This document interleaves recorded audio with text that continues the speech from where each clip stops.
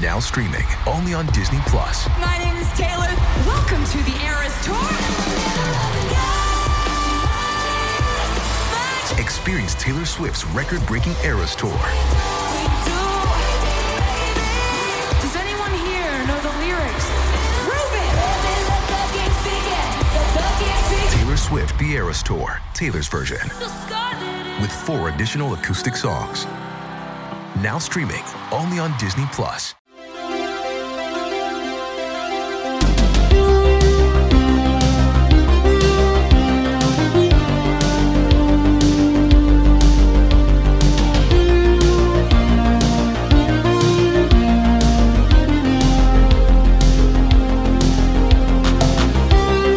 Welcome to Hot D, the officially unofficial podcast for House of the Dragon on HBO. I'm Jim.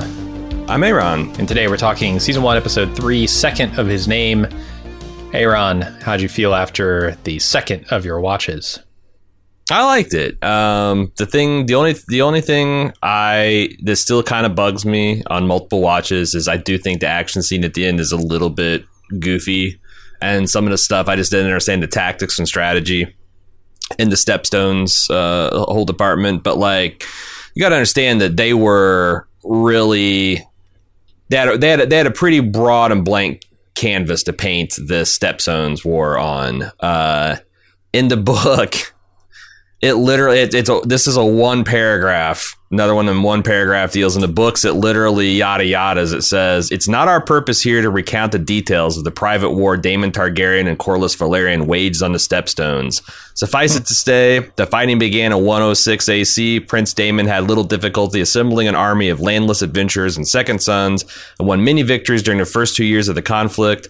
Yet in 108 AC, when at last he came face to face with Kragus Crabfeeder, he slew him single-handed and cut off his head with Dark Sister. Period. In the story." Kragus. Yeah. He calls him Drahar in the episode? That's his first name. Okay. Gotcha. Or maybe it's last name. Whichever one. Yeah, He's got it's one. Yeah. So like they had a lot of room to kind of like play around with this. And like I mentioned I looked this up to make sure I wasn't crazy. It's in the canon to Sir Barristan Selmy, Barristan the Bold, when he was like 23 years old, single-handedly assaulted a castle. It was under cover of night and used a disguise to breach it, but he went in and rescued King Aerys from their dungeons and fought his way in and out, broke into the fucking barn, stole horses, and rode out on horseback. Like, sometimes shit like this can happen, and I think you're supposed to understand that this was Daemon wagering it all. Like, he would literally, explicitly in the episode, rather die than ask his brother for help and suffer the fate of a second son. So, like, I guess I was okay with it. For me, I wish he was wearing plate armor and a helmet and maybe had a shield but like, he is one of the best swordsmen of his time. He does have a excellent blade, Valyrian steel blade, Dark Sister, a very fabled blade. Yeah. So and again, I'm a little open to Arnold Schwarzenegger commando type of shenanigans. But everything else, all the Downton Abbey of it, the feasting and the feting and the hunting, that shit is awesome. And I thought it's great. I really appreciated some of the stuff they're doing with symbolism and character and theme. What about you? How did the episode seem after another set of watches with your eyes? Yeah, I thought it was better on second watch. I felt like I understood more what they were going for. All the intricacies of, this party, this birthday party, name day party, which, combination royal hunt. I don't know exactly how that all goes, but I felt like I understood the tension here between duty and desire and everything that they're going for. And I think it's a lot better second time around. I will confess that I actually fast forwarded through the battle at the end because it was getting late when I was watching it second time through. And I'm like, this is all just action. Like, none of this actually matters. The stuff that I'm interested to talk about is not going to be in this part. So I fast forwarded through most of it, got to the metal as fuck shot at the end with Daemon walking out of the cave. dragon a half crab feeder. And I was like, yeah, that's all I really wanted out of this battle. I don't feel like it's an episode killer. I think everything else around it is great, but yeah, I was less interested in watching that again. And if you are, kind of like into that stuff, like I think they did a lot in terms of choreography to share this kind of like, relentless momentum that he had. Like he kind of started things off with this kind of somersaulting tackle down a sand dune, and then he hit the ground and he's just sprinting. And I guess that's where you don't wear armor and you don't have a shield to encumber you. I thought that there was a variety of ways that he was running and killing. It reminded me a little bit of Daniel Day-Lewis in some of the final moments of Last of Mohicans, where he's just like, you cannot fucking stop this man. He is on a mission. So I appreciated that. And I think also the dragon effects, again, some of the close-up stuff work. I kind of think that Laenor's a little funny looking. There's something about that scoop hair with the silver hair that kind of makes him look a little like like a prematurely gray Ronald McDonald type of thing.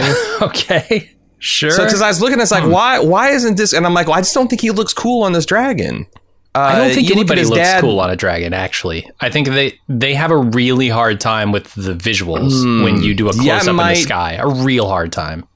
Right. That might, because like at best you're going to see a person that looks like they're riding a horse, except for they're like, their face is glowing from the fire, and that's, but it's always like, like if if you tried to fake a person riding a horse with green screen and whatnot, it would look kind of lame. Most of the time you're actually watching a real ass person galloping, hell for leather on a beast going 30, 40 miles. That's inherently exciting. I don't know. Maybe you're right. There's something that just doesn't translate. I hope that's not true, because there's a lot of exciting dragon stuff. And I think when you're seeing this from a remove, like the dragons is dive bombing and shooting fire. I know people shit talk to fire that they were breathing. Cyrax is breathing to incinerate Aemma and Balin Targaryen. But man, the fire effects they did in this episode were cool and percussive. And we had a medieval blown to safety with Daemon getting blown by sea smoke to safety. I thought that stuff looked really cool. The carnage, like I was watching the making behind the scenes, and they had this sweet idea where they made some of the axe heads and maces oversized and out of like this brittle wax and filled it with fake blood. So when you got guys, clanking a person across the face with a mace, it just looks like their face is exploding. And then out of frame, they've got production assistants with cupfuls of sand and cupfuls of blood, just like laying on the ground. And when the guys clash, they just throw those cups in the air. So it looks like just gouts of blood and like spurts of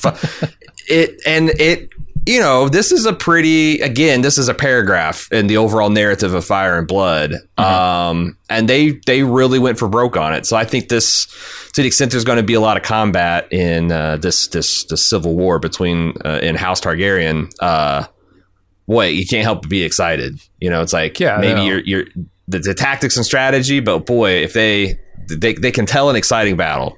Absolutely. I mean, everything looks great except for the close-ups. I do wish they would just do these dragon fights, like you said, from a remove, because when they show the dragons from a distance, they look incredible. It's really only in those close-ups where they're trying to get the reactions of humans riding dragons or, Targaryens, whatever they are.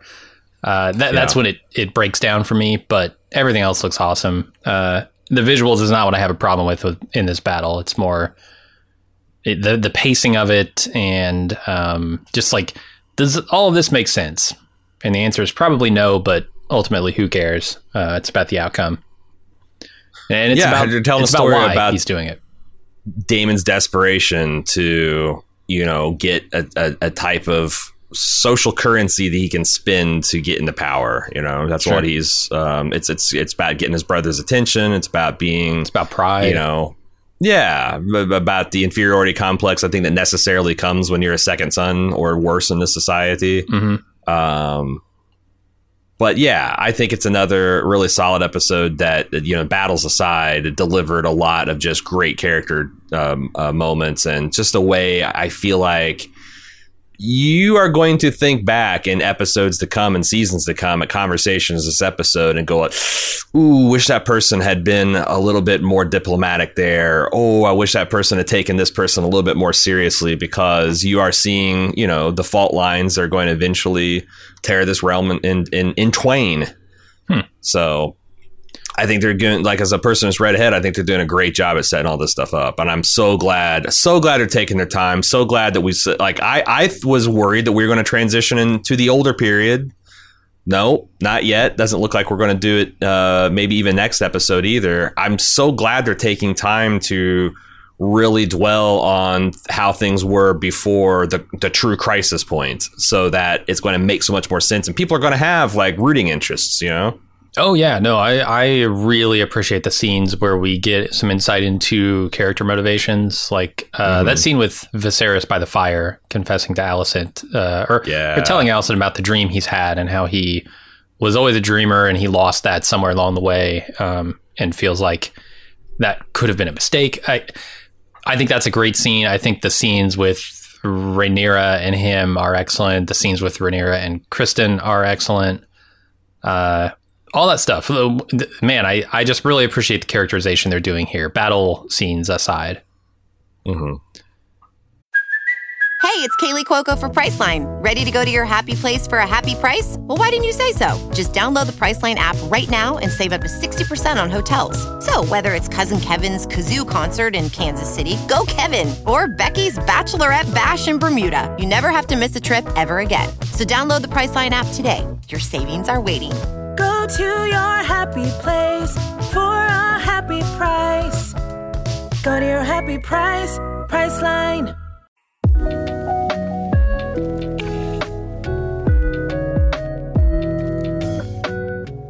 You've been listening to quite a few Bald Move podcasts now, but you're not in the club? Whoo boy, you are missing out. Not only are all of our premium club podcast feeds completely ad-free, but we have lots of other great content exclusively for people in the club. There's a weekly lunch with Jim and Aaron where we chat with fans about anything and everything from TV and films, food, fun, life advice, and more. But there's also Off the Clock, our premium podcast where we talk about all the shows we don't have time for on our public feeds. Plus, you get access to our full spoiler-filled first-round movie reviews of our newly released films. Don't forget Instant Take and Talk podcasts, where we give our hot takes and discuss television shows with our fans live and immediately after the episode airs. With mega shows like House of the Dragon coming this summer, we're going to have lots to talk about. Not to mention access to our fun and friendly community of club members, with exclusive Discord channels and a dedicated forum. It's one of the best places on the internet to hang out and chat about pop culture.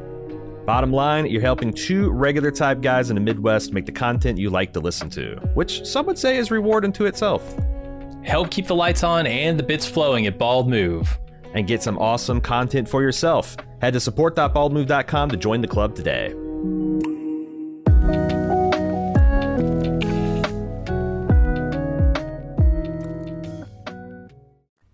All right, why don't we start with the recap? Yeah. The first scene here is a crab feeder feeding a man to the crabs, like you do, as they loot the ships they've destroyed. Then Daemon rides in on his dragon, drives crab feeder into hiding in the caves, but takes an arrow to the shoulder and flees.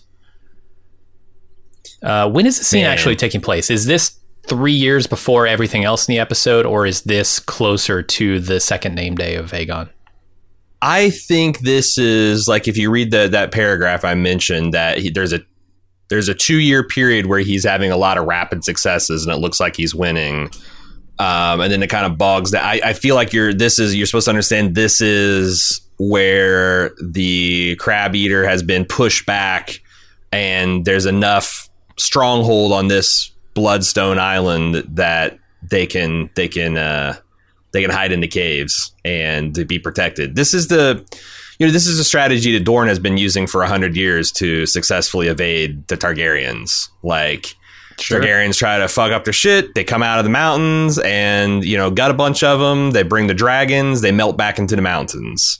See also Afghanistan versus every major world power in the 20th century and 21st century.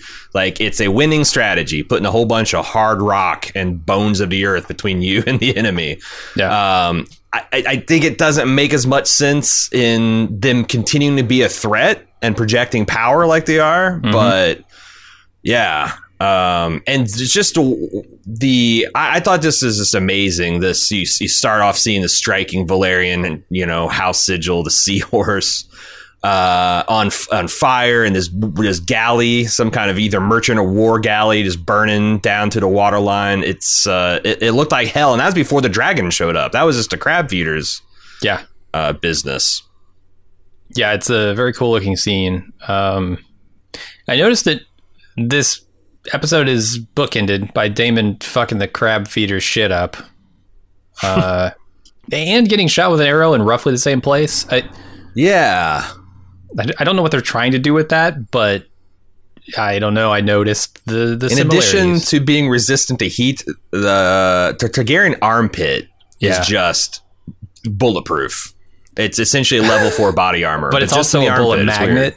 So I guess that's convenient. Yeah.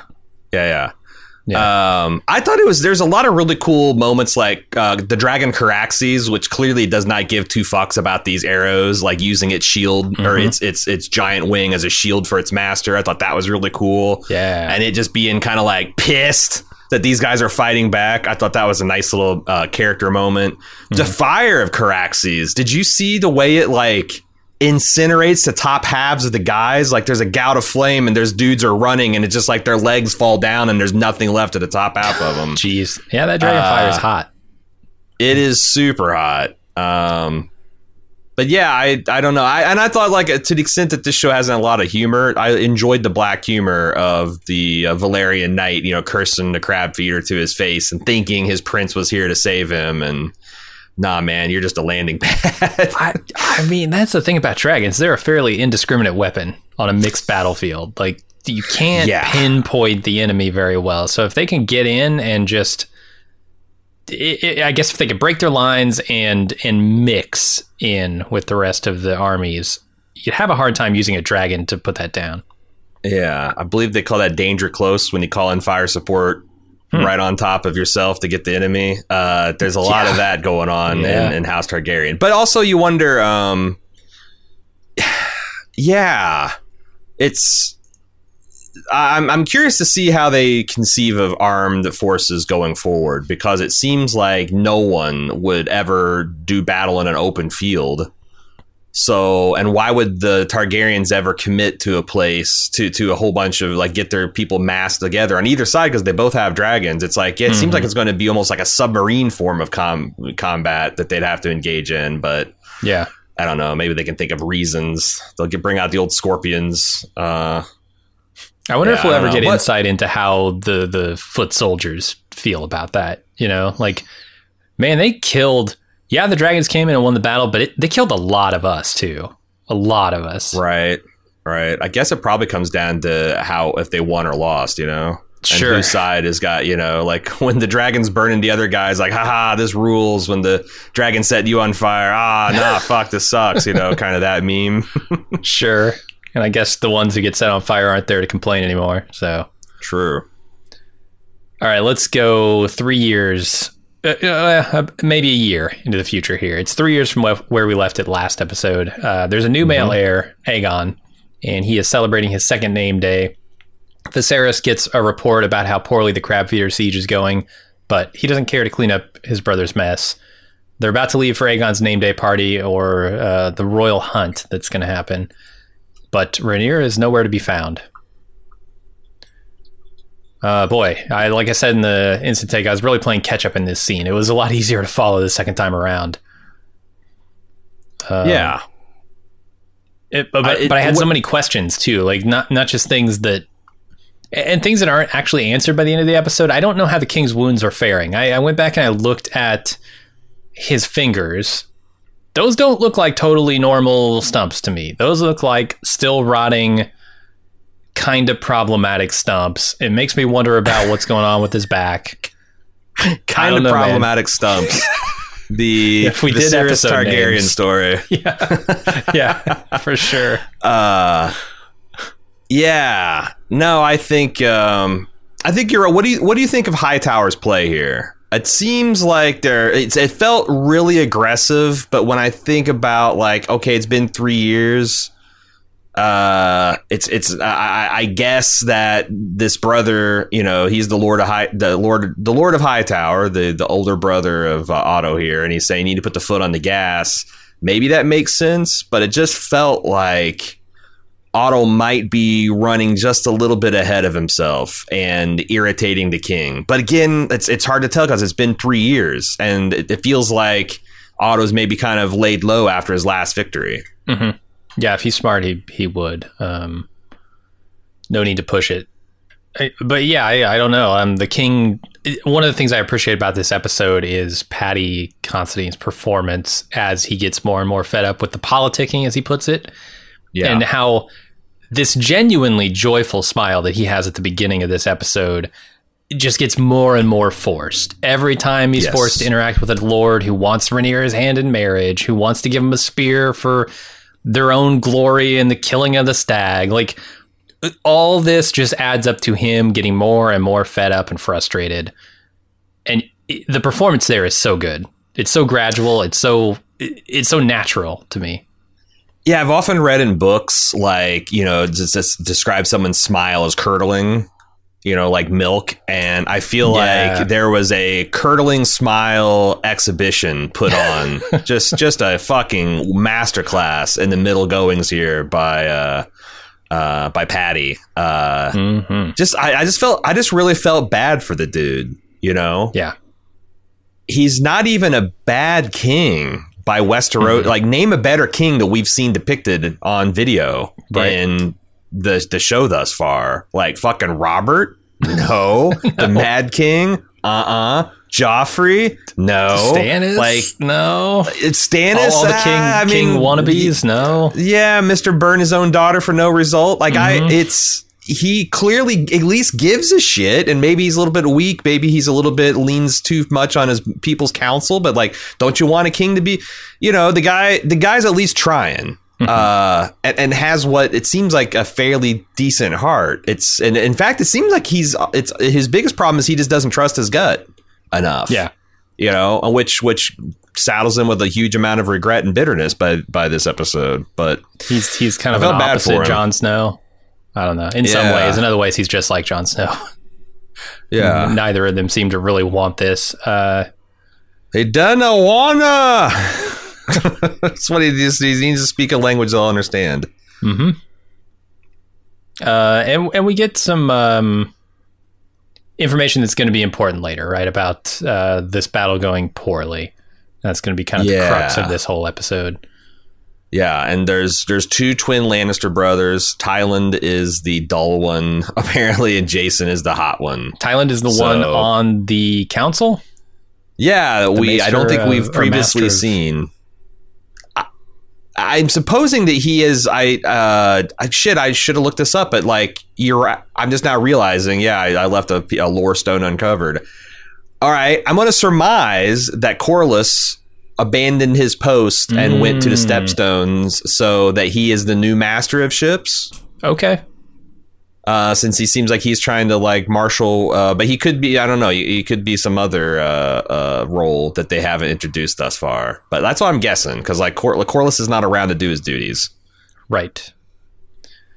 All right, let's go find Rhaenyra. Turns out she's under the weirwood tree in the Godswood reading while her, I guess you'd call him a bard. I don't know. Plays her some songs. Minstrel. Troubadour, is that a thing? I think he could be a troubadour. Sure. Alicent arrives to fetch her for the royal hunt, and Rhaenyra would rather stay, but the king has ordered her to go, so she does. Whatever this bard troubadour guy is, he is another Samwell, which I found interesting. This is not any tie, as best I can tell, to Samwell Tarly. But probably not, but it's just another kind of like dopamine hit for the old school Game of Thrones fans. Sure. He's singing a song about Princess Nymeria.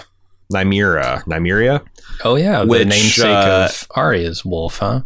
Yep, the famous first princess of Dorne, who led the people to Rhoynar over into Essos, fleeing the Valyrian Empire.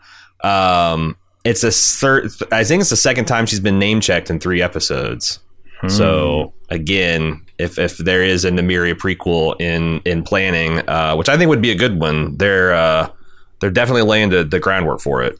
Are they drawing connections between Rhaenyra and her?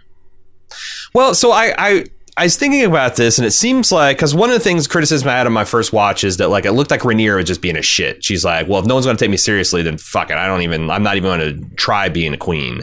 I think you're supposed to understand that, because she is definitely having Princess Nymeria played on repeat, like, has her eye of the tiger, her feminist eye of the tiger. Like, this is the woman who led her people and did all these great things and was taken seriously by the men and blah, blah, blah. But she's also hitting the books, you know, where she had to be forced to do that. The only problem with the character, so I think you're supposed to understand that she is trying to polish herself into a leader while still being standoffish with her father and still being kind of like throwing shade at her former best friend. The only problem with that is, like, I always got that Rhaenyra didn't take the studies seriously, but she was smart enough that she just picked it up anyway. Because, like, she wasn't ever caught out by not knowing anything, right? So, well, imagine what. But I think that's what they're trying to go herself, for, right? Right. Well, yeah, there's that. So, yeah, Walter White. I don't think she's. I still think she's unpolished. She's not very political in this episode, and that's unfortunate. But I do think, in her way, she is trying to prep herself to be a leader. And that all, turns to crap when she realizes that Jason Lannister has been basically foisted upon her by her father. Is a foisting? It's a foisting.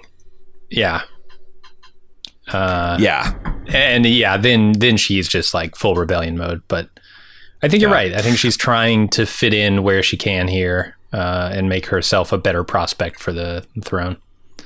And like I thought that they did the 3-year time jump really well, because last we saw these people, Alicent, is chewing her fingernails down to the bone. She's worried sick about this. She's like twisting in the wind between, her king to be and her former best friend. And now we see that Alicent is kind of not completely out of patience, because she is getting impatient. She's like, strong arming Rhaenyra here, but also in many instances in this episode where she could slip the blade between Rhaenyra's ribs, she is actually stumping for her where it counts in front of her husband, the king.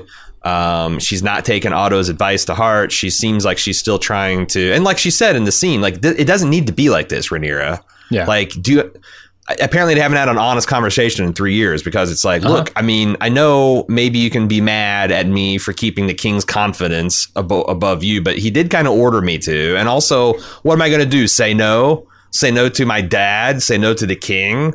You like, come on, what the fuck? But on the other hand, I get it's a lot. And I love the, the change in dynamic that we knew had to come with her becoming queen. I feel like it's a huge mistake when she tries to order Rhaenyra to do something in this scene, right? Like she tries to use her power as queen to tell her to come to this party, and especially since she knows better. She later tells Viserys, like, the way to get Rhaenyra to do something is to make her think it's her choice. Right. And she's kind of doing the opposite of that by coming in here. But again, it's been 3 years. It's been 3 years of this shit with her, right? You can imagine. Like, if anything, like, this is the calmest Rhaenyra has been about it, and she's being a real shit. Like the whole, like, was it order of the king? Yes. Well, then by all means, my grace, let's go at once. Like, she's really giving her to business here, right?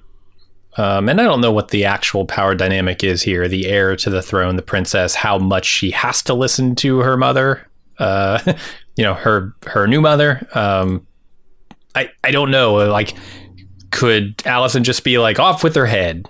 I'm the queen, off with her head.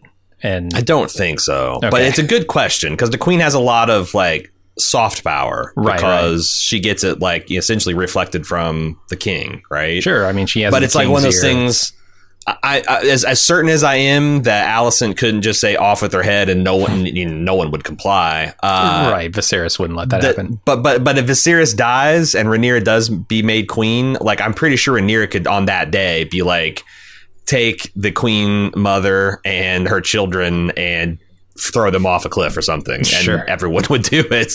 So yeah, it's dangerous to be this at odds with the heir to be. Yeah, I think some of that is going to be patched up by the end of this, honestly. At the end of this episode, I think the conversation she has with Viserys later on could smooth over a lot of that, but we'll see. Do you think reconciling with her father would reconcile her to Alicent? A little bit, yeah. All right. Yeah. All right, we're on to the ride to the name day celebration, where Viserys tries to remind Rhaenyra of her various duties, but he gets a lot of attitude. And the line that really stuck with me the entire episode is how she doesn't like killing boars because they squeal like children when they're being slaughtered. But when she's pushed by a boar, God damn it, right? She will rise to the occasion. Maybe don't be a mother then. if you're going to stab the boars when they come at you a little too hard. So they start out this like, it's like, oh, look at here, Rhaenyra, you're gonna be with child soon. Something that we know from the first episode is not something Rhaenyra ever looked forward to. Mm-hmm. Not a great way to bond with her. And then is Alicent goading her? Is this one of the things where she's being loyal behind her back, but like kind of shitty to her face? Because they play this like it's a huge faux pas for her to be like, it's fine, Rhaenyra. Yeah, the days are long, but look at me. I had Aegon with no problems. Came right out, didn't kill me or nothing. And you see the ladies in waiting going like, ooh. Yeah. And they cut to Viserys and he's going, ooh. And, like it's just an awkward moment. Did she do it on purpose, or is that just like... I don't think so. I think there are a couple of faux pas, right? Because later on, Jason Lannister does a similar thing where he says, like, something about, would you turn down a whole bunch of new dragons? Like, equating it to power. And then Viserys like, oh, do you have dragons to offer? And he's like, well, shit, no. Yeah, yeah. So he kind of steps in it. I think that's her just, like, accidentally stepping in it. Saying something insensitive maybe, because that's clearly what everyone's thinking is like, well, we know the last queen had a lot of trouble with this whole thing. It wasn't so simple. Yeah, and that wound is still there. It's not as fresh now as it was last episode, but and there's also this, it's all about the succession. Like the reason Rhaenyra is salty is because this is her brother's birthday and no one is here for her. They all swore fealty to her 3 years ago, but nobody's here. And by extension, probably never. It's even worse, right? Because Viserys isn't even here for her. He's here for the heir, whoever that may be, and he's going to, in her mind, sell her off to get whatever scraps he can salvage from this former heir once he names Aegon. And I wouldn't say it's misunderstanding, because I do think that Viserys is still kind of like wrestling with like, God, did I make this an impetuous decision? And if I did make it, do I mean it? Like, am I giving up this dream of, the slam dunk male heir that everybody loves and admires? Like, it's it's complicated. That's what I like. All right, they arrive at the name day celebration where they're greeted by dozens of lords. Rhaenyra roams the tents, gets noticed by Jason Lannister, then gets pulled into a conversation about her uncle's failing war, which she quickly puts an end to. Not the war, the conversation about the war. We meet, we see the Lannister twins here together. We see the other strong boys. Strong boys, yeah. Yeah, we're gonna get to know Larys a little bit better. And we're going to hear a little bit about his brother, Bonebreaker, I think. Breakbones. Harwin Breakbones. Harwin Breakbones. What a great nickname. Yeah. We see him, actually, I think, in the episode. We do a couple he's times. The one that he's gives standing that here, crazy smile when Rhaenyra shows he's back the up. only one going like, yes, queen, when he sees her show up covered in blood. Yeah, like Breakbones is all about that shit. Yeah, but you see him standing here by his brother and his father as well. They name checked as Joanna Swan, who's gotten abducted. One of the reasons, because you'll recall in the first episode, the Westerosi men were kind of like, oh wow, the Triarchy wants to clean up the pirate problem in the Steppe Zones. Sweet, we don't even mind paying them a toll fee to get across there, because shit, we don't want to deal with these pirates. what happens in the books is that eventually they keep on, the Triarchy competes to like who can extract the most wealth out of that passage. And Lys, which is one of the three arms of the Triarchy, is known for their pleasure houses, their pillow houses. And they start taking like women, girls, and young boys off the ships to sell to to try to ransom if they're a lord or just sell as slaves. And the Westerosi people get pretty hot. And this is one of them. And her father in the books mentioned that he was so kind of like cheap that he could have paid a pretty modest ransom to get his daughter out of Hawk, and he just didn't. So she gets shipped off to the pleasure houses of Lys, and it'll be interesting to see if they follow up on that, because there's a little bit more to her story that even the book says it doesn't have anything to do with the main action, but it's kind of interesting. The other interesting political thing is this Lady Redwine that Rhaenyra dunks on is House Redwine controls probably the second or third largest fleet in Westeros. You got the Valerians, you got the Ironborn, and then somewhere in there you've got the Redwine fleet. Okay. And they remain a significant naval threat into the days of Robert's Rebellion and beyond. So like, yeah, it's cool that you dunked on them, but you know, with your uncle kind of like languishing and losing a lot of his perhaps naval strength and his sworn bannermen in the Stepstone adventure. And, you know, do you want to be pissing off this powerful house? Is that going to come, or any of these chickens going to come home to roost later? Yeah. Especially if you're not going to take Lord Strong's advice. I feel like Lord Strong is becoming stronger and stronger through these episodes, because you know, he's got the advice to patch things up with Corlys by marrying Rhaenyra off to what's his name? Laenor, thank you. And that makes a lot of sense, actually. But of course, we see by the end of this episode, he's going to let Rhaenyra choose who she wants to marry. And I doubt it's going to be Laenor. She doesn't even really know him, as best as I can tell. So I don't know. Yeah, the alliances are going to be interesting going forward. I think there's an interesting nugget here with Alicent sort of trying to stand up for Rhaenyra in this conversation, because Redwine's taking it to her at the beginning. Yeah, and she's good, speaking above herself. Yeah, and then Alicent tries to step in kind of and soft diffuse it. But I don't think Rhaenyra likes that. I think Rhaenyra sees that as like, look, I can fight my own battle here. Yeah, whether it's with the sword or the tongue. Don't manage me. I don't need to be handled. Yeah, and then she does. I agree. I mean, she puts down this conversation quickly. Yeah. And Sir Larry Strong, Larys, you're just supposed to notice him. I think, you know, here's a guy. He's quiet, got his ears open, his eyes open. Sitting with the ladies, talking about the political intrigue, mouthful of cake. You know, just mouthful, foot sideways, mouthful of cake. Just keep your eye on these strong boys. You're definitely supposed to be knowing them. Okay. Jason Lannister tries to impress Rhaenyra with his wealth and his wine, and then offers to build her a dragon pit when they're married. Rhaenyra is unimpressed. It's fun because I actually think this is a pretty decent way to pick up a Targaryen princess, man. Let's, you know, like, hey, I'm handsome, I'm well established, and I'm not above building a dragon pit for, you know, a 3-car dragon garage for you.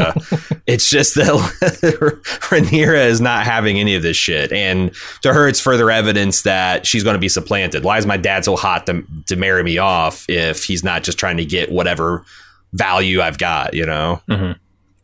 Trying to it's like a trading in a used car before it rolls over 100,000 on the odometer, you know. It's like yeah, and I think this goes into, you know, what Viserys says about Rhaenyra with the reverse psychology you got to use on her, right? If it's your idea, it's a terrible idea. If it's her idea, right, she thinks, if you can make her think it's her idea, it's a great one.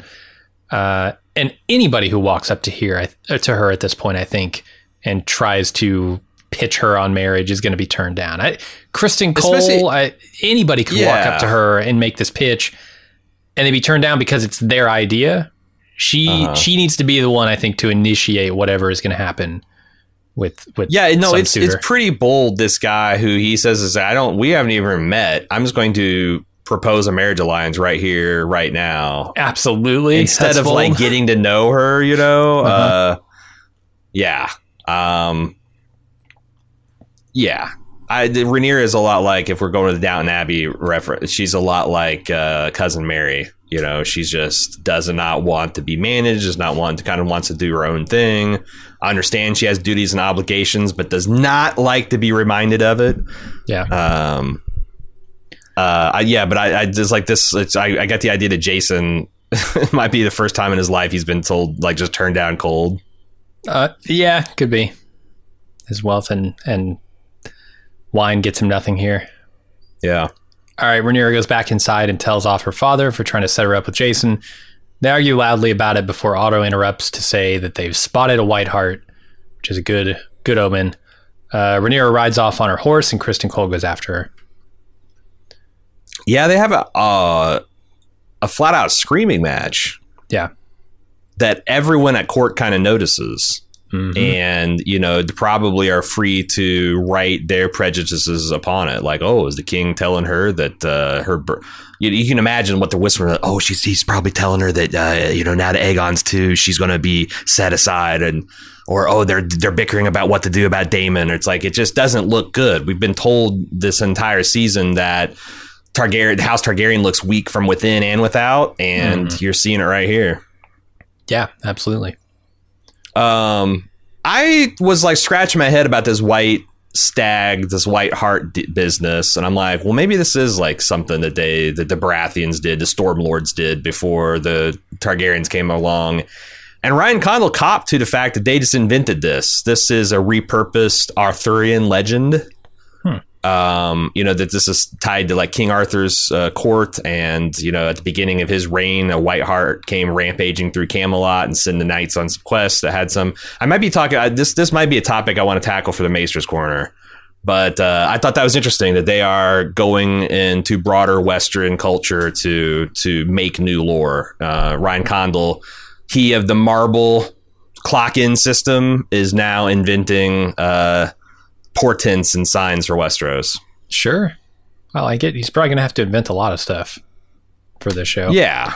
Yeah, especially since he's making, you know, a whole episode from 2 paragraphs in the book. Yeah, there's a lot of stuff to elaborate on. Yep.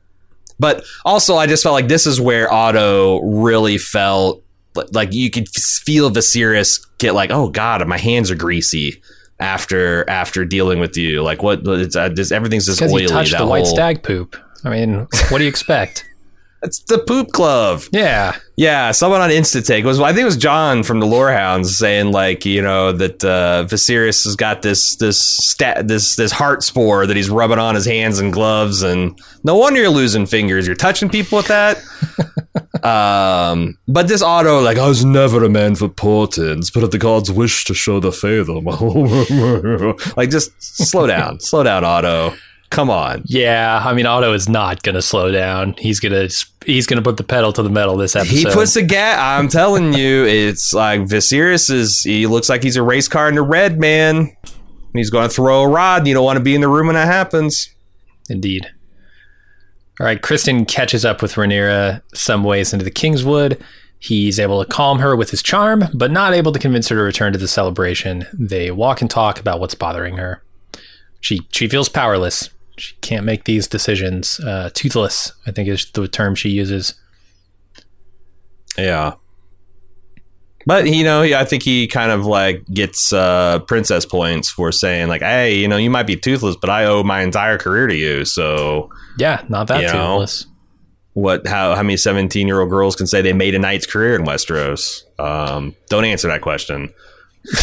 Don't ask Mushroom to answer that question, because he might know. Right.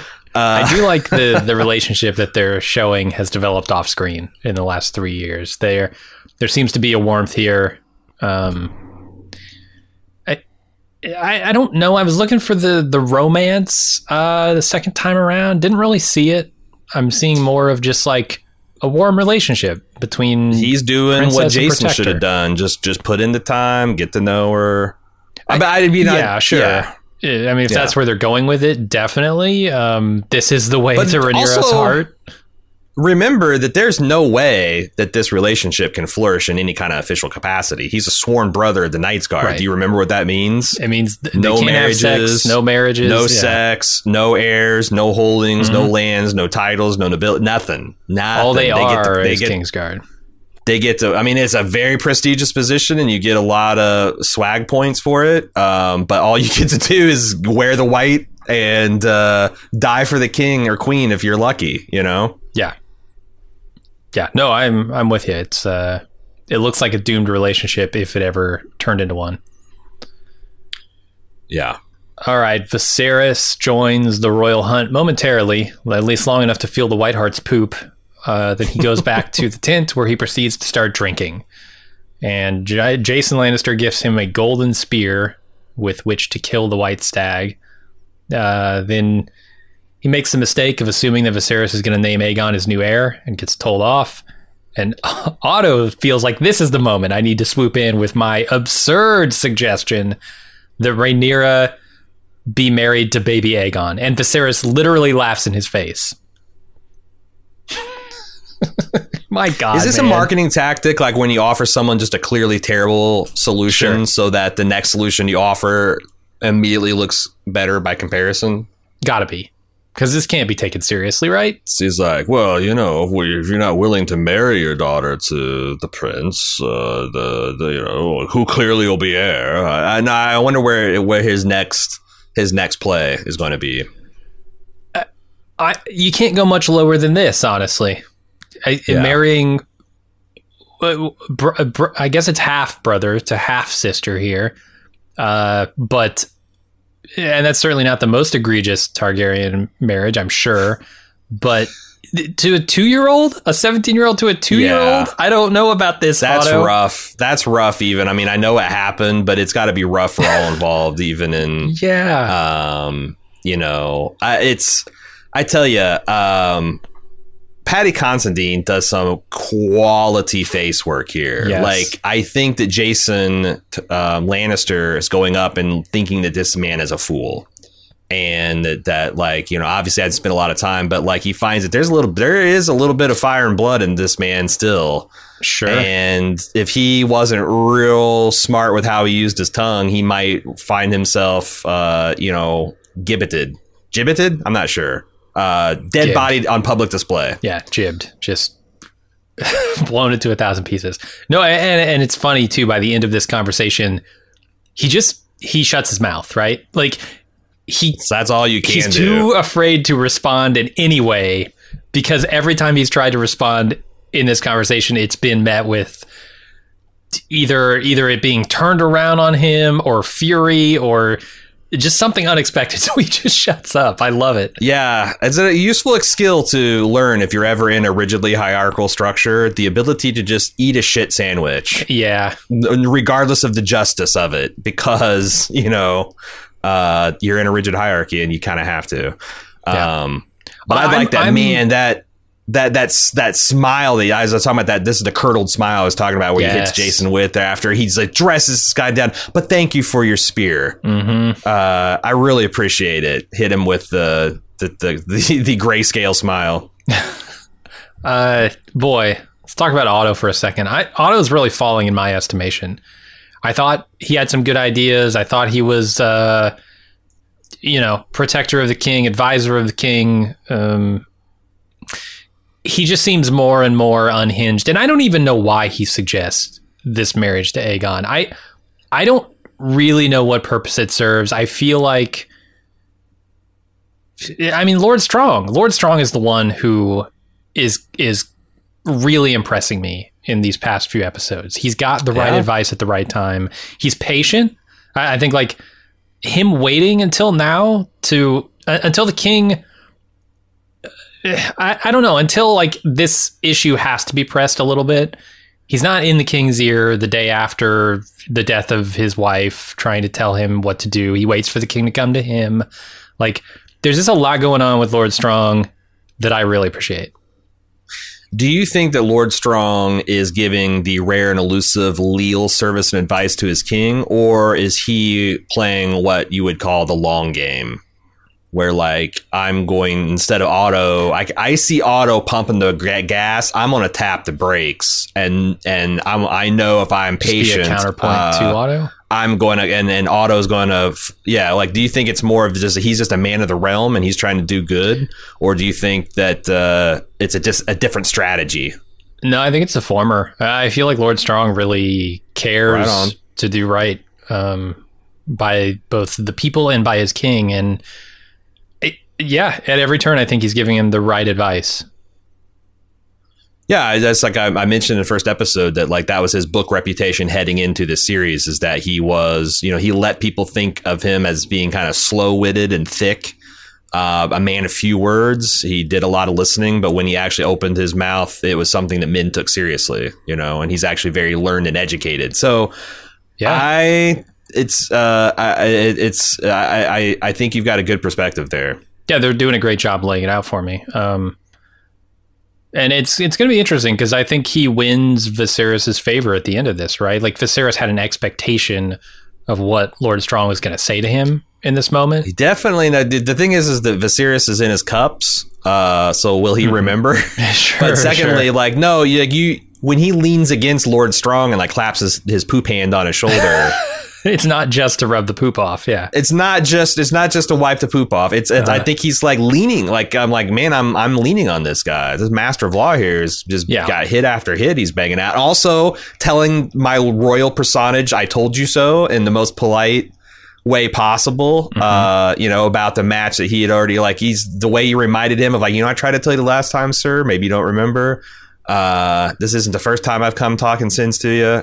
He's doing a good job this episode for sure. And then to find out that he has Harwin Breakbones as his son, the strongest knight in the land, according to Viserys here, I think is another added dimension. I guess I wouldn't have expected that. I would have expected his kids to be more like him. Not the what's the inverse of speak softly and carry a large stick? Be a loud asshole and carry the littlest stick in the world. Okay, it's not quite that. I mean, apparently Breakbones got a big stick, but I guess I wouldn't have expected that. So a lot of layers to this family. I'm very interested to see what they do in the future. And knowing this show, they'll probably just be wiped out by Dragonfire or something, like next episode. But who knows? All right, we already kind of talked through the next scene where Viserys continues drinking very heavily into the evening, and Lord Strong offers his opinion on who to marry Rhaenyra to, and his suggestion is Laenor Velaryon, thereby reuniting him and Corlys, which is important. Yeah, like, the to put it mildly, he almost says that the breach between the two houses has not narrowed. This would do a long way to... Yep. But he definitely, the king's suspecting, self-serving, glad-handing, and he gets sage counsel, and he can truly, truly appreciate it seems. But man, the king is it's a bad place to be when you're drinking so much, it gets in the way you're drinking. Like where you can't physically pour more wine, can't hit the that's target what he's got of the container. Servants for, right? Come on. The servants get you optimally drunk. That's the point of them. And I think they made it a point of showing, like, Alicent noticing all this, too. Like, she's seeing this dark... And I also, like, man, this guy is so lonely. Why doesn't he feast with his wife and his child? Mm-hmm. Why doesn't he, like, pick a have, like, a more of a lord's table kind of a thing? I don't know. Just thinking over his decision, right? He's stewing on this. So that's his decision. He wanted to be with the Kingsguard kind of, like, gating presence to him. Okay. I think so. That makes sense. Yeah, he's really having a crisis of conscience here. I do want to know, I hope we get information in the future on how Breakbones got his nickname. That would be fun, because I can't imagine. I assume it's something to do with, like, I don't know, a tournament gone wrong or gone right for him, where he just, like, bests everybody and... Yeah. Well, he's like the Wiki Vice and Fire describes him as the strongest man in the Seven Kingdoms in his day. He's described as being massive and redoubtable, which is a cool word, redoubtable. It means, like, it's kind of like it's saying the person's formidable, but tinged with, like, awe and respect. You know, it's almost fear inspiring how formidable they are. So that gives you an idea of his character going into the series. I feel like you all. That's rough, considering I've seen The Mountain. Considering I've seen both of his day. Yeah, but you're telling me there's no mountain-like character. There's no even like hound type characters out there. It's interesting because like honestly, he doesn't seem that big. There are definitely big characters in the world of Ice and Fire, but I'm struggling to think of one in this era. Maybe this is the breakbones of the era, but of course, like as you say, he's no mountain. This is the mountain of his era. He's not, but he's not that. Sir Duncan the Tall, which pals around with the egg in the Duncan Egg series. Sometimes people thought he could be the like grandsire through some way of Brienne of Tarth. He's like a notably huge, massive person, but he's not going to show up for about another 70 so years. Okay. I'll take their word for it for now. I thought he gave like a beefy Bradley Cooper vibe. Yeah, I can see it. A little bit of Greek mixed in there. Sure. All right, Rhaenyra still doesn't want to return to the celebration. She sits around a fire talking with Kristen. Something spooks the horses, and Kristen gets up to deal with it. And a boar charges out of the woods and attacks Rhaenyra, and they tag team it and kill it. It's kind of wild that she, it says something about her that she's able to fend off a wild boar attack. Like he's just trying to gore with her tusks, and she wasn't having it. Then to be fair, Sir Crispin there jumped in with his sword and did a lot, but she ends up having to put the guy down. I thought it was extremely interesting. Dangerous move with that sword, by the way. He stabs right through the boar's head, right at her face. Fair point, but on the other hand, that boar was just seconds from goring his sworn charge. So it's like, well, yeah, she's definitely going to die by pig. Maybe she'll die by my sword. We'll see. I'm probably a dead man either way if that happens. Sure. Do you think? What did you make of their conversation where she's like, I'm worried that the realm won't accept me as queen, and Sir Kristen responds, well, they'll have to. This is the same thing that the Rhaenys told her, or the Rhaenys. This is the opposite of what Rhaenys told her. Rhaenys said, yes, they won't accept you. And Rhaenyra was like, well, I'll make them accept me because I'll be queen. She's like, I'll change things. Nah, that won't happen. Do you think that this is like she's recognizing that there is like something fundamentally in conflict with her worldview, that like she doesn't want to be ordered and made to do things, and she's resentful, and she's starting to realize that like, oh my God, there's a lot of lords that don't want to go along with this, and I know how I act when I said I'm forced to do something. How would a proud lord or lady be? Do you think there's like a realization that she's making there? I suppose there could be, because certainly if she's not, it's like the opposite of do unto others how you'd want them to do unto you. Yeah, rules for thee, not for me. I think that's more accurate. I don't think she's that self-aware of her own emotional internal state at this point. I think like she's just angry about the situation more than she is internalizing any of this stuff. I do wonder if they're starting to show like a turn there, because like she got real thoughtful once he said that. I also like the idea, like as they wake up covered in gore, I like the idea that they just went to sleep like this. Yeah. It's like, whew, man, stabbing the shit out of that. That took a lot out of me. I think I was going to turn in. I'm a little sticky. Do you have any wet wipes? No. Okay. Well, good night. Yep. There's not a stream nearby. You're there fucking was, we white. saw one.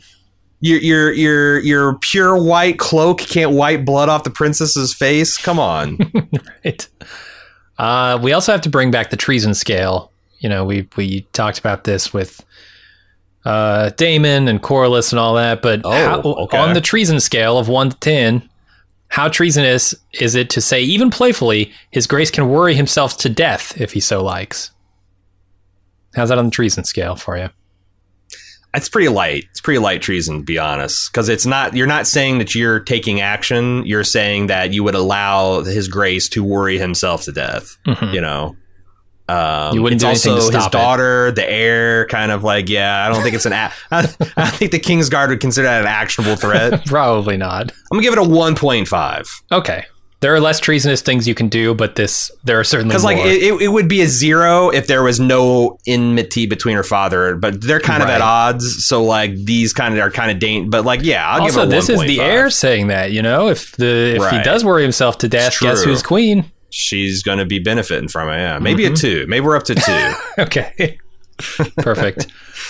Okay. So let's talk about the boar a little bit more. Is there any connection here to Robert Baratheon, who was famously gored to death by a boar? I think that is yet another. I don't know to what end. Maybe it's just like, hey, you remember season 1 of Game of Thrones? Here's a bunch of comfy Game of Thrones season 1 vibes we're going to give you. Okay. It might just be that. The other thing about the boar is that line that stuck with me from a previous scene, that they scream like children when they're stuck. Yeah. And here she's the one sticking it, and we actually have, you know, this 2-year-old child who's kind of at the crux of this episode, who is the source of her consternation in this episode. And boy, she really goes to town stabbing this boar. I feel like there's a lot of emotion being poured into that from the situation with Aegon. That's such a mildly interesting take, Jim. I got to hand it to you. How treasonous is it to knowingly stab to death a boar who in your mind represents the future heir to the throne? Boy, you got to do a lot of proving of intent there. If I'm a Westerosi prosecuting attorney, Lord Strong could get it done. He could make that connection. Yeah, he might. Master of Law, he might. Mm-hmm. He might. But I do think it's interesting because, like, you remember how the Robert got himself killed by letting Lancel Lannister, God's what a stupid name, ply him with wine, maybe even drugged wine, to the part that he was so drunk he couldn't defend himself from a boar. And I think it is interesting that, like, you see Viserys, Robert Baratheon it up, but his daughter's staying sober, and she's able to. So, like, there's also maybe they're painting her as a worthier king because I think the strong drink plus boar hunting, it's hard not to make those associations. Yeah, totally. Yeah. Can we clear this up? Would she be king or queen? She'd be the queen. Okay. I wasn't certain if, like, you know, that thing where, like, you call officers sir even when they're women would apply to a kingship or queenship. Gotta show respect to officers even if they're women, Jim. Turns out it's a whole part of the unified military code of justice or something like that. Big deal. All right, let's go over to a very drunk Viserys telling Alicent about his dream of a male heir and how he pursued it until he lost faith, and that's when he named Rhaenyra his heir. Now he's questioning whether that might have been a mistake. And then he hears a horn in the distance and stops drinking.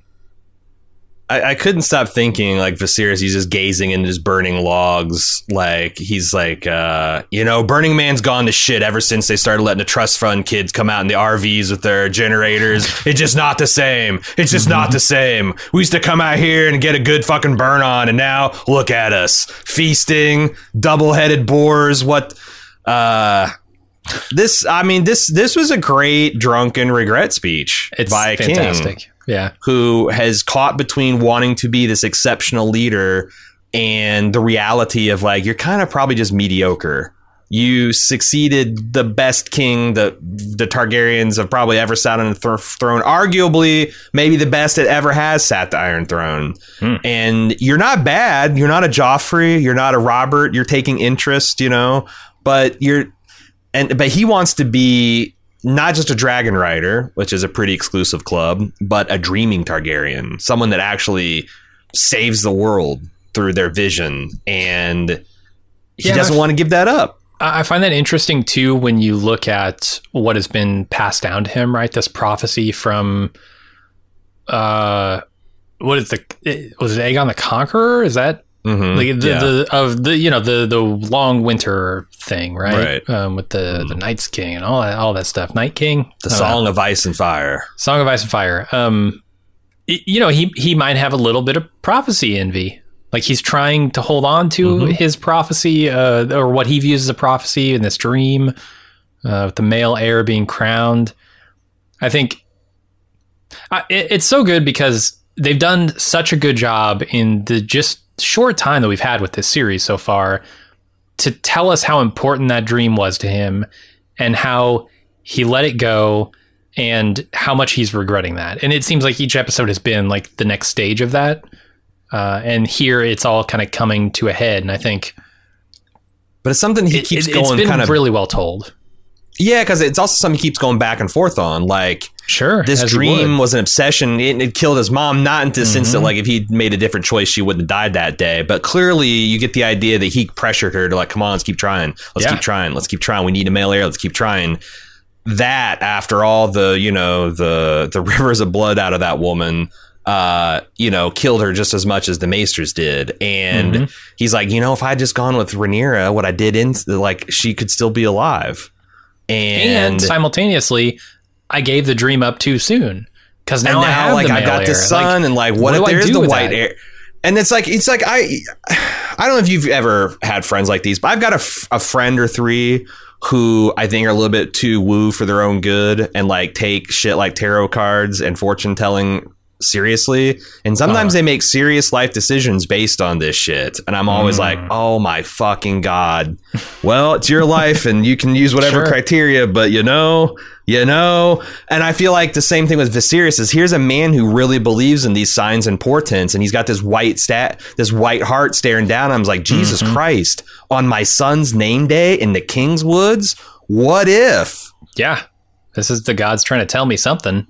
Yeah, and he's just one of those guys who's just going to like, well, shit, it says I'm miserable in my job and I got this hot new offer, but man, the horoscope says it's just a bad time for change. Guess I'll let it pass. Like it's, Yeah, and the context of Dreamer is interesting too, because when I think of Dreamer, I think of someone who follows their passions, who lives a life unlike most people, and that's a good thing, a positive thing. You want people to follow their passions in life, but. Yeah, and so when I hear him say like giving up that dream, it's a sad thing, but simultaneously, it's the smart thing in his situation. And so I'm torn on this too. I think they've done a very good job of, in my mind, of characterizing who this guy is and the internal tensions they're pulling at him. I think it's just really well done. And scenes like this and scenes like him apologizing to Rhaenyra later in this episode are just fantastic. Yeah. All right, let's move on to Viserys being taken to where they've pinned down a stag. It's not the White Hart, but it is a big one. And he takes Jason's spear and kills it. This is almost a relief for him, I think, in some ways, that it isn't the white stag. Yeah. Because I don't know. I don't know. There's a lot of symbolism in killing this thing, in just a white heart being there. That's, I think, complicated. I think it's interesting because there's also this could be a partial allusion to his wife. This is another innocent thing being held down and killed under his direction, kind of messily. It's something that's like purposeless and it doesn't, matter. Something he's very ambivalent about. He's so drunk he can't even get his animal a clean death. I thought there's some interesting details because, like, I got my answer about the status of his fingers, but when he's holding on that spear, his bottom two fingers are sticking straight up because clearly there's no fingers in there to curl. There's a lot of, it's like he's maybe not as sure-handed because that's changed his grip or whatever. But I just you wake up massively hungover. And I thought the way they did the camera, like, because I thought the heart looked white when it was backlit by that light, and then you get a good look at, it's brown. And the opposite, because of the golden hour light that we're seeing, the white, I thought when you first saw the white heart, it looked brown. I thought that was interesting, the way they're kind of like, tricking your eye that way. Yeah. But I just feel like, what would it be like to be that hungover, that feeling like a shit, that kind of like surprised, relieved, disappointed. You try to kill this thing. All your men are watching. You're making a butchered show of it. And then they clap. I talk about this in the Instant Take. Like, if you've got an ounce of fraud complex in you, and I think Viserys has more of a pound, if not a stone's worth. This has got to just set that on edge, right? Mm-hmm. Like, you are getting applauded for making a poor show of this gross perversion of the concept of a hunt and being a huntsman. Yeah. Yeah, no, he definitely, all eyes on him in this moment is not pleasing him. I do have to ask, because there is a lot of, Baratheon-esque stuff happening here with the boar and Robert. Are they doing anything here with this Lannister weapon being used to kill a stag, which is the sigil of House Baratheon? I don't. If it is, it's almost ironic in a way, right? Because that's going. We know that eventually Robert Baratheon turns the tables on the Targaryens. So, this is almost like the opposite of a positive portent. Yeah, it's definitely a foreshadowing for things in Robert's day. Is a foreshadowing events that happen later in the series? That's a mildly interesting question. We'll have to see. Okay, that is interesting. All right, the White Stag may not have been, White Hart may not have been killed by Viserys, but it does show up near Rhaenyra and Criston. She does not want to kill it, though. She lets it go, and they return to the celebration, then eventually to King's Landing. It's funny, on the official podcast, Jason, and I can't remember his co-host, one of the people from one of the NPR Nerdcasts, they were acting as if this was a deliberate act of mercy, like that she understood the significance of the White Hart, and that she just decided, like, I don't need to hunt this thing. I already got the boar. I'll let it go.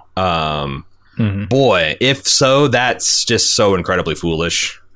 And I think that it's easy to put her as, like, she's kind of acting like a brat. She's kind of acting very foolish. But I think by the end of the episode, you understand a lot better from her sense what kind of like political fatalism is kind of settled in. Like, is she really going to kill this thing and bring it back and say, look, I'm the true heir? Or it would be a fucking power move. It'd be what Daemon would do. It absolutely would. But also it's like, why bother? Like, I know how this is going, right? My dad's trying to marry me off at every opportunity. He's got a new heir. Like, none of this matters. It's pointless. Why kill this thing? Yeah. For naught, Daemon would kill it. He would skin it. He would wear its cloak into the camp. Honestly, he'd go further. He would find a brown ass deer and throw it in a tub of Clorox. Then bring it back. Sure. Reeking of bleach. Look at this White Hart I slew. Yeah, no. It's if she knew the significance and just decided to stay her hand because I don't know, it'd be interesting to see if they're setting up a theme of her being overly merciful or overly trusting. Yeah. That's what I wonder. Yeah. Oh, we'll see. I do love when she came back to camp, like they're just panning around in everyone's faces. You've got like Jason Lannister going like, "Oh God, oh gross." Glad and she then you didn't accept my hand in marriage. You got Harwin Strong, and he's like, "Yes, I want to bed that woman." Yeah. All right. Otto sits with Alicent and stresses the importance of Viserys naming Aegon his heir. Alicent then goes to Viserys' chambers to discuss it with him, but they ended up talking about a letter he got from Corlys brothers saying they're losing the war in the Stepstones, and Alicent simplifies the issue for him. Yeah. Again, Otto putting the pedal to the metal with his daughter now, being like, this isn't just political pride, child. The realm's going to burn if Rhaenyra doesn't see... If the king, forget Rhaenyra, if the king doesn't see wisdom and reason, it's going to destroy the realm. And you're not looking at this as like, cause she's like, well, what kind of son am I raising if he's just going to go and usurp his sister? And he's like, no, she's the one that's like, by all laws of man and God, it's Aegon that should be, she's stealing from him. Just really. Yeah. And you can tell, like, I think that she doesn't want to defy her father, but if you, the things she actually says to the king seem to be definitely more supportive of Rhaenyra than Otto. Otto would be very disappointed to find out the contents of their conversations, it seems like. Yeah, I sense a growing rift here between Alicent and Otto. I think she does not appreciate him pushing so hard to replace Rhaenyra. You know, him saying this thing about, like, to deny Aegon is to assail the laws of God and men. Conspicuously, who's absent from that sentence? Women. I find that interesting. I don't think Alicent appreciates that. I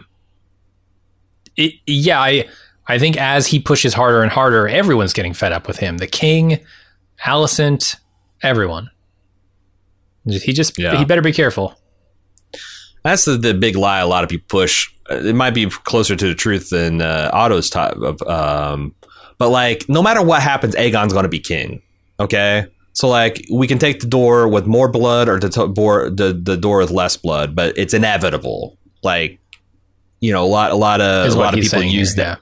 Exactly. Like, it's a way to kind of, like, sap your strength to fight. It's like nothing you can do. You can make it harder, sure, but you're not going to delay the inevitable. Right. I don't think that Alicent is buying what he's selling at this point, though.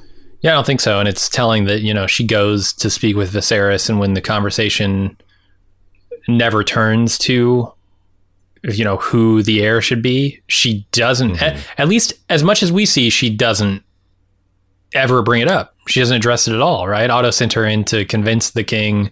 If anything, she gives him advice on how to handle. It's like, look, if you want to handle my former friend Rhaenyra, you got to let her.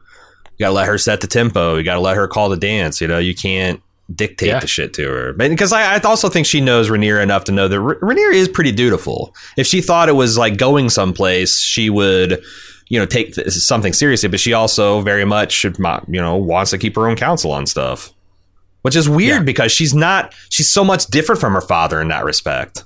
Her father is much like just, someone tell me what to do. Rhaenyra is like, no one should tell me what to do. Yes, totally. That's accurate. I do wonder if there's more to this conversation, because we just kind of cut away from it, right? And the next scene is interesting. We see Viserys making a couple of decisions. He takes her advice on what to do about Daemon's failing war, and he decides to send aid to him.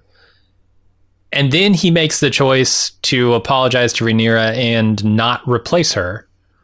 And I wonder if that was part of the counsel that he got from Alicent as well, just after the conversation ended from our perspective. I mean, that's my question. My active question now is, how much is Alicent actually advocating for the things that Otto wants, and how much does she have her own agenda here? Yeah. And I guess we'll find out.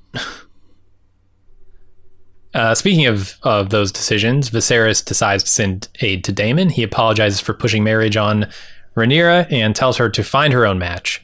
He also makes a vow that he will not replace her as heir. I like the, I guess, compromise he comes to here. It's not that he's going to stop pushing for marriage, right? Because he sees that as a vital, important, necessary thing for her to do as the heir. He's simply going to let her make her own decision about it. He's not going to push it. Yeah. And I think that's the right way, right? This is the thing that Alicent told him. Like, you need to let Rhaenyra have a say in this decision. Yeah. No, and I think he's taking the tack that I try to take with my teenage son, which is like, I very rarely say, like, you absolutely cannot do this, although I'm not above it. But it's more of like, hey, I just want you to know what this looks like. You know, like, you can pull this shit with your dad, and I'm gonna love you forever because, like, you know, it's part of the whole deal. You try this shit with a roommate or a girlfriend or something, and they're gonna send you packing, man. Yeah. Because, like, think about it from their perspective. Think how disrespectful, think how rude and inconsiderate this is. Okay, Dad. But, like, him saying, like, you know, like, hey, look, I'm not immune from this. I had to marry your mom at 17 so we could get this army from the Vale. Yes, finding this common ground is great. Right. But it also turned out great for me. And unlike my parents, I'm going to let you make this choice yourself. I'm going to, like, you need to do it. And you know you need to do it. Yeah. But it's going to be your choice. Go out and find the man that makes you happy. And Viserys realizing what a hypocrite he would be forcing her, forcing like a specific person on her, right? And I think there's like, she's like, I can't believe my dad is being this cool. And she's kind of tearing up and she turns to go. And then he says like, look, I did waver at one time, but now on your mother's memory, I promise you won't be supplanted. Yeah. I think she does like that final thing that won her over. She thinks that this is something she can, because like my dad is many things, but he's not going to invoke the memory of my mother and betray it. We'll see if she's right. But and that conversation they had last episode helped tremendously for us to understand that, right? Just how much they both loved the Amma. And what a betrayal it would be if he did go back on it now. So I think you're right. And there is multiple levels to this, this conflict here. It's that he made his own decision to marry Alicent, and that was wild. And now he's trying to force a specific person on her. But, right, because she definitely threw it back in his face. It's like, oh, like you did with Alicent. And he's like, and there's another good teenage parenting guideline. Sometimes you got to let him win, because what the fuck does it look like if you can't be like, you did, you caught me being a hypocrite. And but the other part of that is he was doing his duty, right? And he uses that he applies a little bit of pressure there to say, yes, I married who I wanted and not who the realm would have me marry, but I was doing my duty. I had to be married for the good of the realm, and so do you. And that's a much softer sell, and it's good for you too. Strengthen yourself, absolutely, multiply, make it, protect yourself, just like I'm trying. He's doing a good job of selling the statesmanship of it. Yeah, it's a fantastic scene all around. And then we go to the final scene, couple of scenes here. Before we move on, I want to say that I, for one, hope that this shuts the door on Viserys sidelining Rhaenyra, because it seems like in the last 2 episodes, she just like blossoms when he starts giving this like kingly advice and guidance and mentoring to her. And she gets, sullen and angry when he kind of pulls back and stops doing that and just starts treating her like, oh, you should just have a bunch of kids, Rhaenyra. You should get a husband, Rhaenyra. You should do that. And because they've kind of had this resolution at the end of the last 2 episodes, and I hope this is firmly putting, like, I want to see her actually being on the King's Council, making suggestions, rubbing people the wrong way, and him backing her. I want to see that, because if they do, that's like, man, I'm going to start thinking they're on a treadmill if they don't. But I think they will. I think the show is telling us Viserys is putting some real strength behind these words. And I think there's a real opportunity here for her to start getting in the gap between Otto and Viserys, because Otto has been shown. I mean, the Alicent thing was fine, but he doesn't even know Otto was really involved in that. The suggestions that Otto has been coming up with, the advice he's been giving him, has been universally bad. For her to sort of wedge in there and become his most trusted confidant, I think is a big opportunity for her. Yeah, Otto's dug in there like a tick. She needs to extract him. Yeah, absolutely. Yeah. Yeah, boy, it's amazing how much I've turned on Otto in these last 2 episodes. He's just, I didn't think he was bad like, in the first one, but whew. And it's like his brothers gave him bad advice. Like, I just think this is the wrong time to, be this obvious and this insistent. And even when the king is in his cups and belligerent, to keep on pushing. Yeah. But he feels, he's got that second son inadequacy, and it's going to be interesting to see how he deals with Daemon now when Daemon is triumphant. And he's kind of like maybe on the low key outs with the king. Yeah, it's going to be real interesting to see what happens when Daemon comes back victorious. Yeah, I'm curious at the greeting he gets. Like, will Viserys be, especially since the king?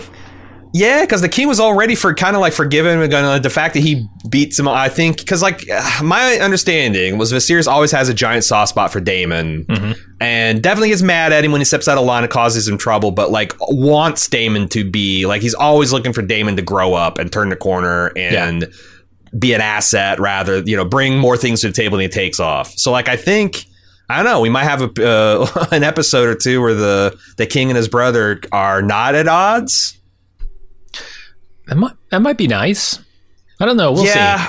Then you got Corlys in the equation. It's all sure. It's all and there's rough, a lot of but- that's what's so fascinating about this era is like the shifting balances of personal favors and benefits and alliances is like constantly shifting. Yeah. It's exciting. Yeah. All right, let's go over to the Stepstones, where the situation looks bleak. There are commanders fomenting mutiny, potentially. And then the worst of it comes when Daemon gets a message of aid from his brother. He decides, you know what? I'm going to go deal with this crab eater before the aid arrives. He manages to draw... Sorry, crab eater. I called him crab eater, too. You know, it's the circle of life, man. You eat a few crabs, you feed a few crabs, life goes on. Anyway, he manages to draw out the crab feeder and destroy his army with dragons, then following him into the caves and killing him. Oh, we just recapped the whole episode. Okay, I see. I mean, it's action. What do you want, right? I thought so. This is interesting. Daemon whipping the messenger, beating the messenger half to death. I thought that's interesting because it's another thing where they used a detail from earlier in this books to fill in, you know, like I said, the single paragraph that was essentially the outline for this episode. Daemon, when he found out that Viserys remarried as a young king, whipped the shit out of the messenger in that situation when he got that message on Dragonstone. Which we kind of jumped forward and we skipped that, but they wanted that volcanic temper, this idea that he is. And I thought Matt Smith played this awesome. He gets this and he like just opens it and he's like considers it and he like delicately, like with his pinky out, rolls it back and hands it to the messenger. And it just makes a sudden outburst of violence that more shocking. And I like the shot when he first comes to the stone, takes off his helmet and sets it down because it does a close up on the helmet. Yeah. I was like, why is that significant? Oh, we found out. Also, this messenger boy, this Sir Adam, might be Adam Valerian, which could be a guy to keep to keep an eye on. I'm not sure if they're trying to allude to that guy or not. His name, they did identify him as a Sir Adam, but we'll see. I mean, if he's a Valerian, he's related to the several Valerians standing there. Yeah, that's what it might be because like Daemon beat the shit out of him with. Well, the thing is like I wonder if because that was if this guy was like nobody, I don't know why they would step in to check the king's brother from doing shit. Sure. You know? Sure. Like that's dangerous. That'd be a dangerous thing to do, to lay hands. But like that's kind of makes a sense if he is like some type of affiliation with the House Valerian. That like, hey, yo, you can't. You know, it's kind of the difference between just beating some. If you're a made man, you can beat some random punk up on a corner, sure. But you can't beat like the boss's nephew's favorite cousin. That'll get you some shit, right? So there's a lot of interesting war stuff. Even though he deserves it, right? Yeah, even Mo Green can't get around to slapping him out, and not even in Vegas, not even at the far from the prying eyes of New York. They also mentioned Dwarfstone, the fortress that is their base of operations. That is invented for the show. That doesn't exist because, again, single paragraph description of the war. Yeah, they also introduced this Vaemond Valerian guy who, in the books, he has a bit of a role to play in Fire and Blood. But as we saw, they kind of like really yada-yada'd the whole war against the crab feeder. And in the books, he's Corlys's nephew, not his younger brother. Oh. So to me, this feels like Martin a lot of that? times. That's strange. Martin allowed them to change that? That's so conservative lineage and stuff. That was one of my questions because like a lot of times, you know, you can lean on like, well, the Maesters have different sources. Who knows who's right, who's wrong, or there's only a sentence and we're going to elaborate.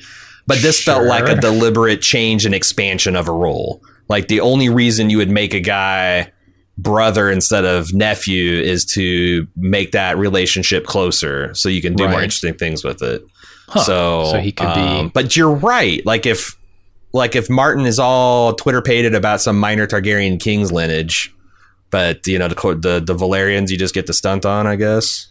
I don't know. Speaking of stunting on the Valerians, I love this Master of Complaints line That was pretty good. Yeah. From so I thought the scene in the background too of the ships kind of like getting attacked as you pan out the single shot and you see them having the war council right in front of it. So like,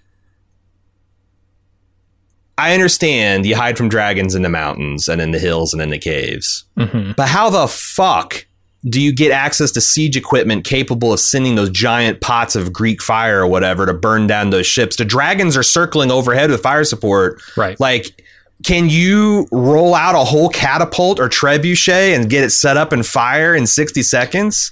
Because I don't like much about this battle, actually. I think the only thing I really like is it thematically. Makes a lot of sense for Daemon, but man, the logistics of it make damn near zero sense to me. Yeah. But, that's the thing. It's like, I don't know. I feel like people should hire military advisors, not just for like, oh, you keep your finger straight to show good discipline and you cock your gun like this, but also just don't like, blink when you shoot, right? That kind of stuff. Yeah. Like, can you come up and it's a minor thing. And it probably like the vast majority of these people that watch this are going to see, the ship's on fire and Daemon being a badass and it's cool. But like, man, I think it'd be 5-10% cooler if the stuff actually made sense. I want it to hang together when you think about it for a second, for more than a second. Right. I mean, like the idea that like, maybe they're in caves, but they got flaming arrows and it's like more of a nuisance. Like 1 out of every 10 ships coming through here might get set ablaze. But it looked like it was just like, 3 out of 4 ships that try to go through this pass are just going to get fucking torched, which also doesn't make sense from a piracy standpoint. Yeah. They torch it if you're actually extracting, but I guess you're at war at this point, you're no longer just extracting. Anyway, it's a bit of a mess. Daemon and Corlys are getting out-rationed by an army cowering in caves. They're talking about how we don't have enough food to keep up a siege. That's not how sieges work. It's the other side, the ones who are being sieged that are supposed to run out of rations. You people are doing this all wrong. Yeah, and then how everything about Corlys this battle is still one of the wealthiest men in the Seven Kingdoms, so he can't afford to buy meals ready to eat. Like those sellswords apparently cost a kingdom's worth of gold. And also, they mentioned that like there's like a reverse jetpacking where they're talking about like, well, the ships are at the drift mark, but they're weeks away. Bull fucking shit. Is it a week sail from the mouth of the Blackwater Bay to the Stepstones? Get the fuck out of here! Nah. No, the more I dwell on this, the less I like it. Right. And so let's not think too hard about it and just glide over it. The last thing I want to say about it before we do talk about some of the cooler stuff is this is the easy part to get right. To me, they're getting all the hard stuff right and getting this easy stuff wrong. You can logistically make a battle work. It's not a matter of like, oh, does this play to an audience exactly how we want it to? Is this facial expression going to line up with this line we wrote? That's the hard part. What they're doing what they're fucking up is the easy part. And I don't know why. They're fucking up the part that you can fix with like 2 or 3 sentences in the establishment of a scene in the script. Like, cause you're right. Like, this action is masterfully done. At no time did I have a question about where Daemon was, where he came from, where he was in relation to his goal, where the guys were coming from, where the archers were, the overall strategy and lay of the land, and him moving across it felt like a natural progression. You look like you're watching the storming of Normandy on it's a one-man storming of Normandy from Saving Private Ryan. Yeah, that's like exactly you're how like they're he's moving up the beach towards an objective. He gets to the end and he's surrounded. They've successfully launched a trap. Here comes the Valyrians and the dragons. It's just, I wish the dude was wearing plate and a helmet and a shield, and I wish that they made it clear that this was them wanting to they had it right there. Like, we got to break the siege. We could starve these guys out, sure, but my brother is going to send ships and take our credit. We need to do it right the fuck now. We need to push the issue. That's all they had to do, and I wouldn't have these questions. I felt like they got to that place. I understood that that's why Daemon made the choice he makes, but the thing I didn't understand was all the background logistic details about this siege. Like, why can't they wait these people out on food? Why are they the ones starving? Why haven't the dragons destroyed their trebuchets? Why haven't... Yes. Like, all of that stuff did not make sense. It was the smaller details Yes. And the finer points of the episode, the trickier parts that they're getting right. And they just botch the easier stuff in my mind. But anyway, I agree. But like it was I said, very technically competent. Certainly. It really was. Like if they had, and it's good portents for battles to come, because I think this show is going to be much more battle heavy than your average Game of Thrones season. Sure. I love seeing Corlys with this big ass battle axe chopping fools. That was awesome. It's almost like it's like some kind of hybrid between like an axe or a short halberd or a glaive, because it's got like a spear on top too. It was like, at first I thought, it's like, oh, is that a trident? Because goddamn, that would be sick. Right? That'd be sick if he's just stabbing fools like Aquaman or shit. But yeah, I thought it was a good, like, it's like something that sets him apart from all the other knights of Westeros, where they're all, he's like got a fancy boarding axe. Essentially, he's going into action.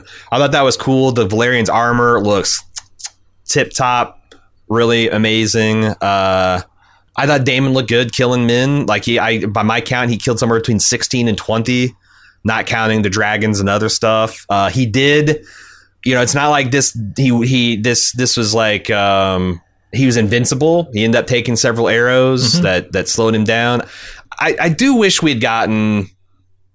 I wish we'd gotten a crab feeder duel. I wish they'd done one last wave of dudes and spent 30. But on the other hand, like when I was watching this, I had on a background while I was compiling my notes and stuff, and I start looking at his crap. This guy doesn't seem like a guy who could stand up against Daemon. Yeah, he's kind of like gimped up because of the late stage stone dragon scale he's got, which we know robs people of their sanity and their mobility. Like, I felt it would have probably been Daemon just bullying the shit out of this guy. Yeah, I would think so. It seems like there was a vicious fight, though, because he comes out drenched head to toe in blood, and he's no worse for wear. So it must be the crab feeder's blood. Now, that makes me worry, because grayscale is a pretty infectious disease.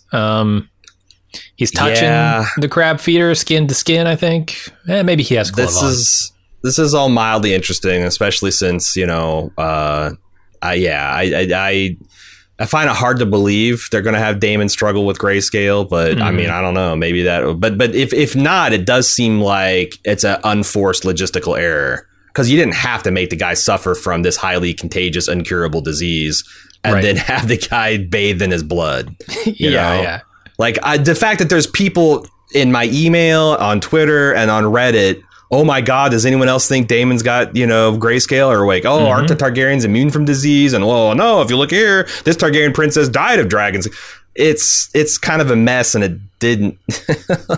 Like Allison says, it needs not be this way, Condal. Right. It needs not be this way. Yeah. So, it's and I know we probably got a lot of fans pissed that we're like spending this much time giving the show, but like honestly, we've lavished so much praise on this. The fans that are bothered by stuff. Yeah, the fans, and you got to understand, the people that just like have no problem. Like there's people that did have serious logistical problems, and we'd look like clowns if we didn't talk about it. That's how you get. That's how you lose people's respect. I'm going to bring it up when I have problems with the show. We spent an hour 20 talking about how great the rest of this episode was. I don't feel like 10 minutes spent talking about some of its failures is not worthwhile or is too much. I'm just dealing with I'm trying to deal with the pre-criticism so I don't on Thursday. Gotcha. All right. That's the end of the episode, unless you have anything else to say about that scene. I don't think so. Like people wanted that's the number one question in the instant take is who is the dragon rider? Who is this dragon? Well, the dragon rider is Laenor. Yeah. The one that they're talking about marrying off to Rhaenyra. I'm a little surprised that you are resistant to this match, because like we don't know what Rhaenyra will think, but there's a lot of like, this guy seems like he's the kind of dashing, dragon riding, dude that might turn the head of Rhaenyra. That's like, she come off as resistant. I felt like Lord Strong was giving good advice. No, good advice but from what I thought you were skeptical that Rhaenyra would be interested in him. I don't know. There's something about this woohoo.